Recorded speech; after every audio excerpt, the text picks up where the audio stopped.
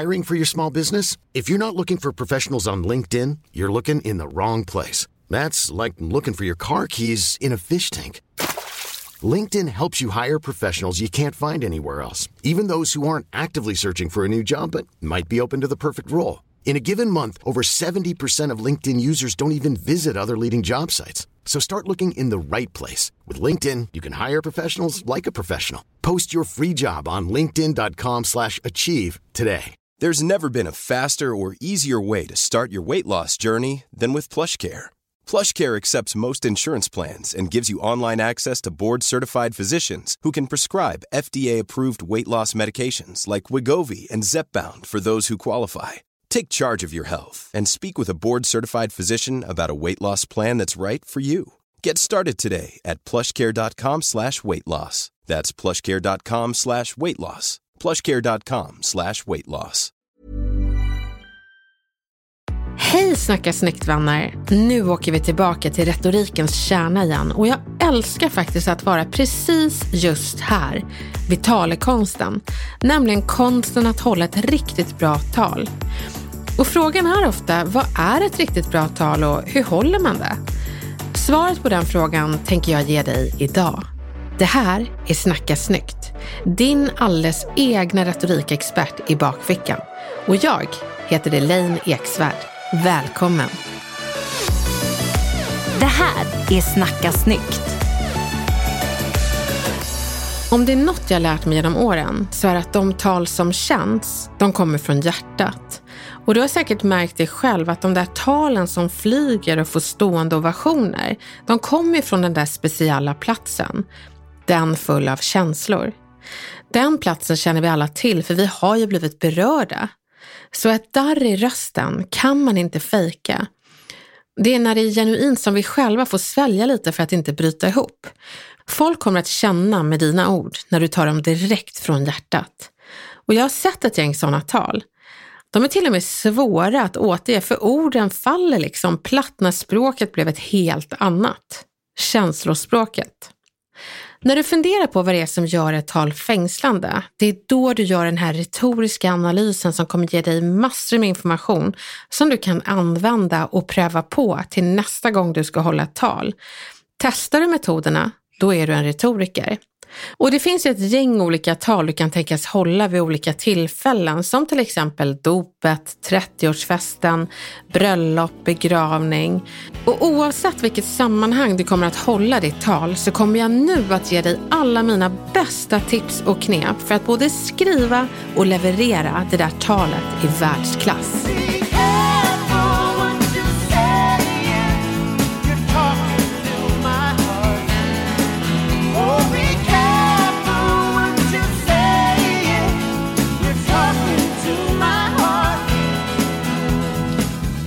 En viktig tumregel att tänka på när man håller just högtidstal, det är att du håller det i 3 minuter, inte längre. Och du får ju tänka dig att när du förbereder dig, som du kommer göra nu, så hinner du säga enormt mycket saker på den här tiden. Och du ska tänka dig att gästerna, de sitter med ett litet test på sina tallrikar och jag brukar kalla det för mattemperaturtestet. När du har pratat så ska maten inte ha hunnit ändra temperatur. Fixa testet.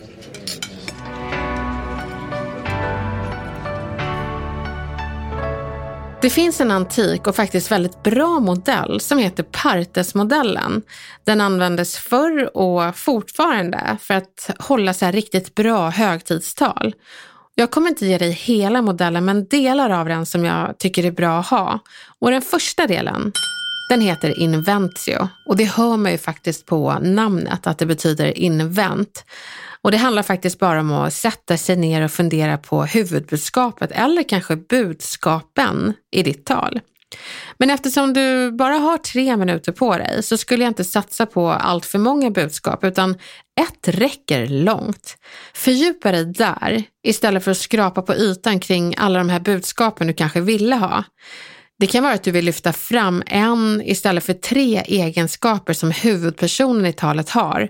Och så kan du ge erfarenheten i delar som pekar just på den här egenskapen.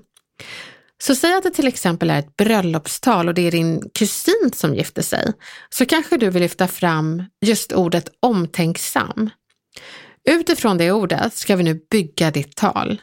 Så oavsett vilket ord eller kanske mening du väljer så utgår vi från det. Skriv ner talet.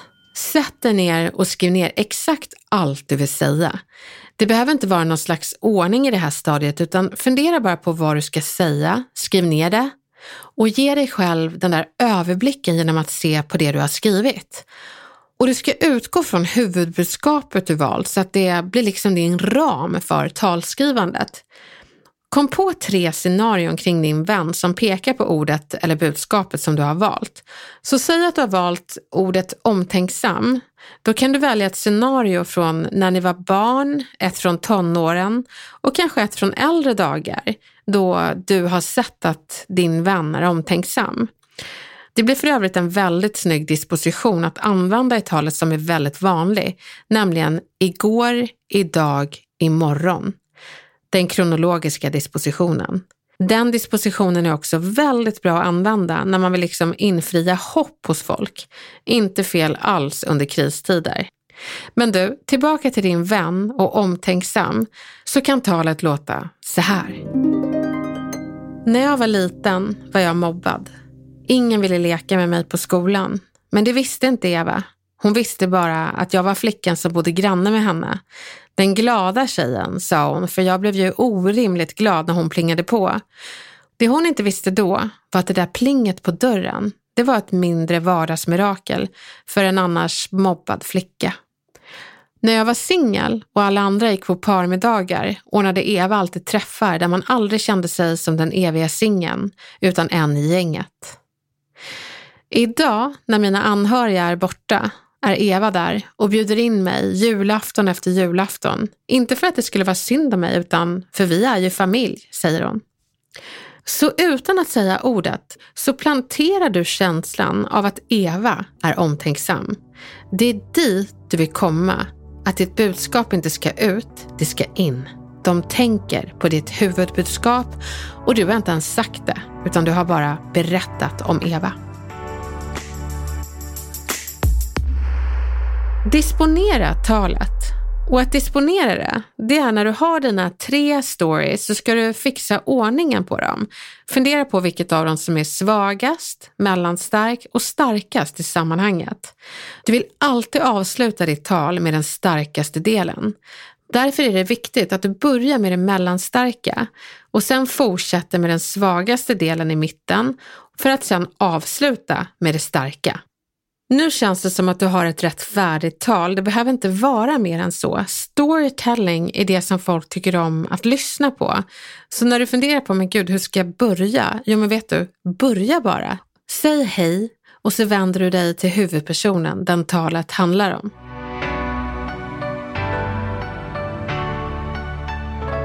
Öva på talet. Nu är det dags att ställa dig i vardagsrummet och föreställa dig att publiken är där. För när du övar på talet, då hör du hur det låter och det är där själva arbetet börjar. Vänd dig till den mentala publiken men också huvudpersonen som du håller talet till. En som inte lyssnar på dig, det är ditt manus. Så se till att inte ha alldeles för mycket ögonkontakt med manuset. Och vet du, manus brukar göra folk väldigt nervösa. Så det bästa du kan göra för dig själv, det är att göra om varje stycke till ett ord som gör att du minns hela stycket. Det är en grym minnesteknik. Så om talet handlar om grannen Eva så kan minnesorden till exempel vara mobbad flicka, evig singel och julafton. Talet kommer inte bli ordagrant efter manus, men det ska inte vara heller. Du ska inte tala från manus utan från hjärtat. Så sätt igång bara. Det kommer låta mer genuint. Stå där i ditt vardagsrum och prata till den mentala publiken. Och glöm inte att övning ger färdighet. Så oavsett hur fånigt det känns att stå där i vardagsrummet och liksom hålla talet för din mentala publik, så ska det ändå vara 10:e gången du håller talet när du väl gör det för en riktig publik. Så öva!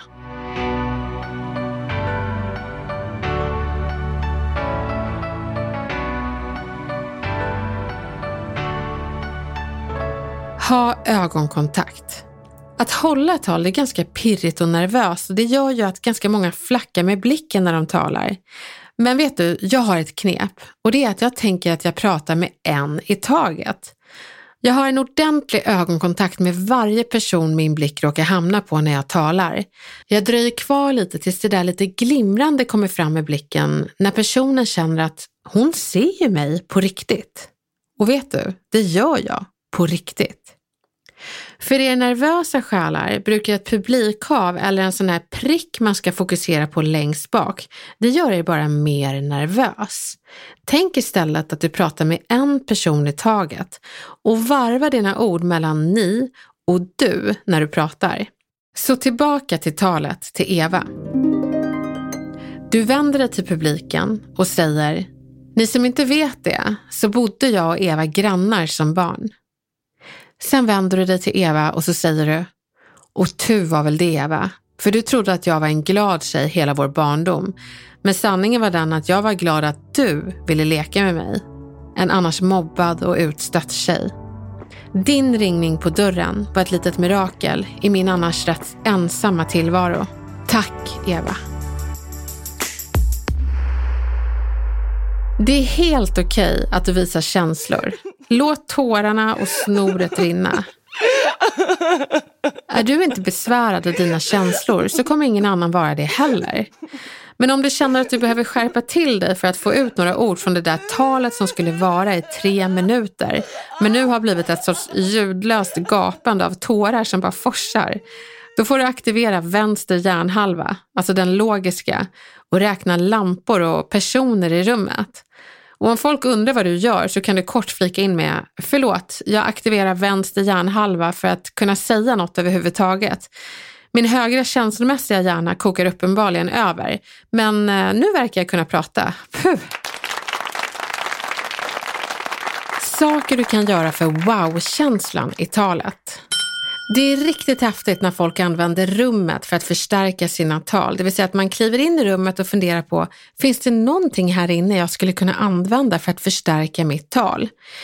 Det var en kursdeltagare som valde att använda borden som stod framför honom när han talade. Och så här sa han: när jag var barn så hade jag en dröm och det var att segla jorden runt. Men det skulle dröja tills jag var 30 år, gift med 2 små barn, tills jag skulle infria den drömmen. Jag gick till min chef och frågade: får jag tjänstledigt? Och chefen sa ja. Vi skulle segla i 1 år, jag, min fru och våra små barn. 1 år blev 2 år. Och vi satt på en båt som var ungefär lika stor som de här 8 borden i det här rummet. Föreställ er att ni sitter på ett sånt här litet utrymme med fru och 2 små barn i 2 år. Hur tror ni det var? Det var helt jädra underbart. Jag har diskuterat vågors storlek med min yngsta. Jag har lagt pussel i timmar och jag diskuterar livsfrågor med mina barn. Min fru och jag är skilda idag. Och jag tycker det var så härligt hur han både bjöd på självdistans, men att han valde att se att ett gäng bord i rummet samlat blev till samma storleken av båten han seglade jorden runt med. Du kan göra samma sak. Du kan förvandla vad som helst i rummet till någonting som passar din story, och det ger en wow-känsla.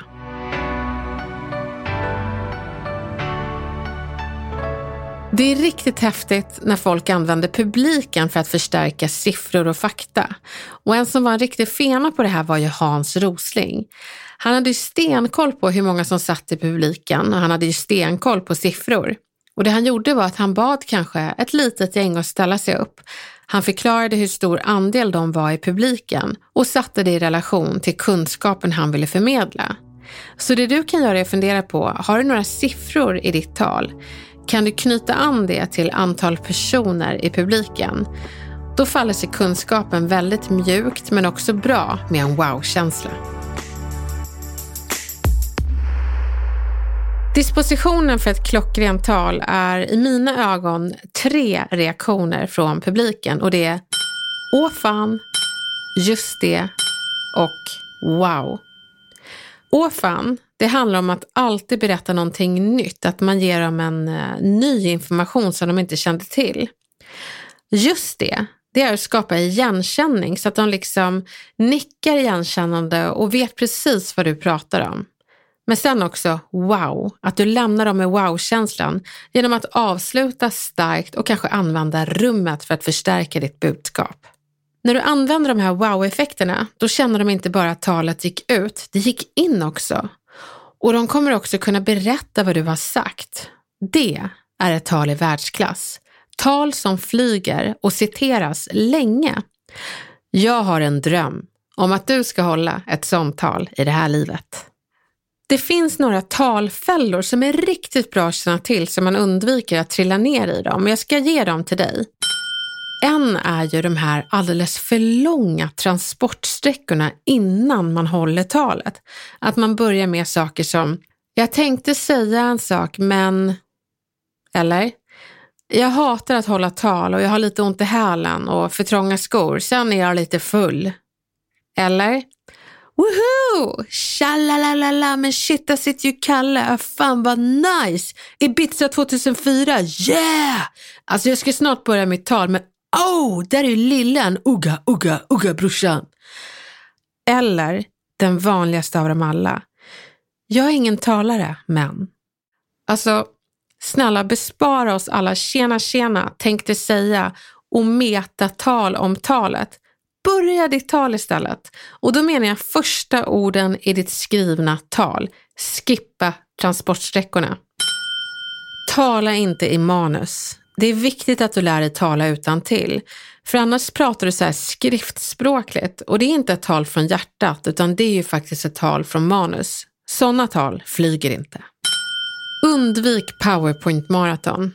Alltså, jag tycker faktiskt att du kan skippa PowerPoint såvida du inte har en obeskrivligt bra bild som du bara måste visa för den går helt enkelt inte att beskriva.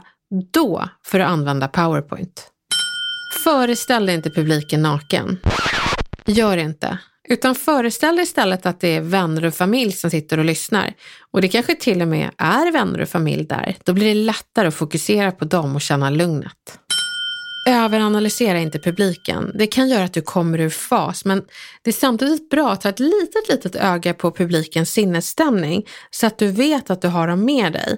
Men om det är någon som ser lite butter ut så behöver inte det betyda att personen är ointresserad, utan det är bara ett genetiskt resultat av hur han eller hon ser ut. Låt inte någon i publiken påverka kvaliteten på ditt tal. Ha fokus på huvudpersonen i ditt tal. Ta inte fokus till dig själv. Självcentrerade personer kan lätt kidnappa allt ifrån bröllopstal till begravningstal. Det handlar om hur kär talaren själv är, så kanske han passar på att fria till sin flickvän på självaste bröllopet och kidnappa hela showen. Eller en begravningstalare som inte pratar om den som har gått bort, utan istället om hur ledsen han är. Så ett tal som borde vara om minnen kring den som gått bort blir istället en djupdykning i dina tårar. Inget ont om tårar, men det är mycket bättre om publiken får fälla sina egna. Det är så kul att gå in i retorikens kärna och lära dig det alla borde ha rätt att lära sig, talekonsten. Nästa gång du ska hålla ett tal så rafsa fram det här avsnittet och låt mig vara med dig i processen. Du kommer på huvudbudskapet, skriver ner 3 stories utifrån det, disponerar dem i mellan, svagt, stark, gör om styckena till ord som du minns, övar på talet hemma inför din mentala publik som inte är naken. Tittar och får glimrande kontakt med en person i taget i publiken. Växlar mellan orden du och ni. Låter känslor komma och gå. Tar upp glaset och skålar för huvudpersonen och så tar du emot applåderna. Shit vad grym du är. Det här kommer du göra galant och det kommer vara ett tal i världsklass. Jag ser jättemycket fram emot att höra hur talet gick, så berätta på vår Instagram Snacka snyggt. Och gärna om du vill ha ännu fler tips. Din önskan är min lag. Lycka till, så hörs vi snart igen.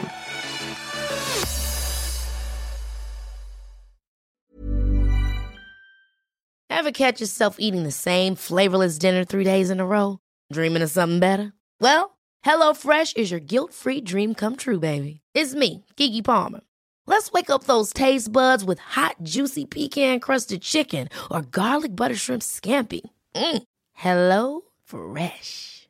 Stop dreaming of all the delicious possibilities and dig in at HelloFresh.com. Let's get this dinner party started.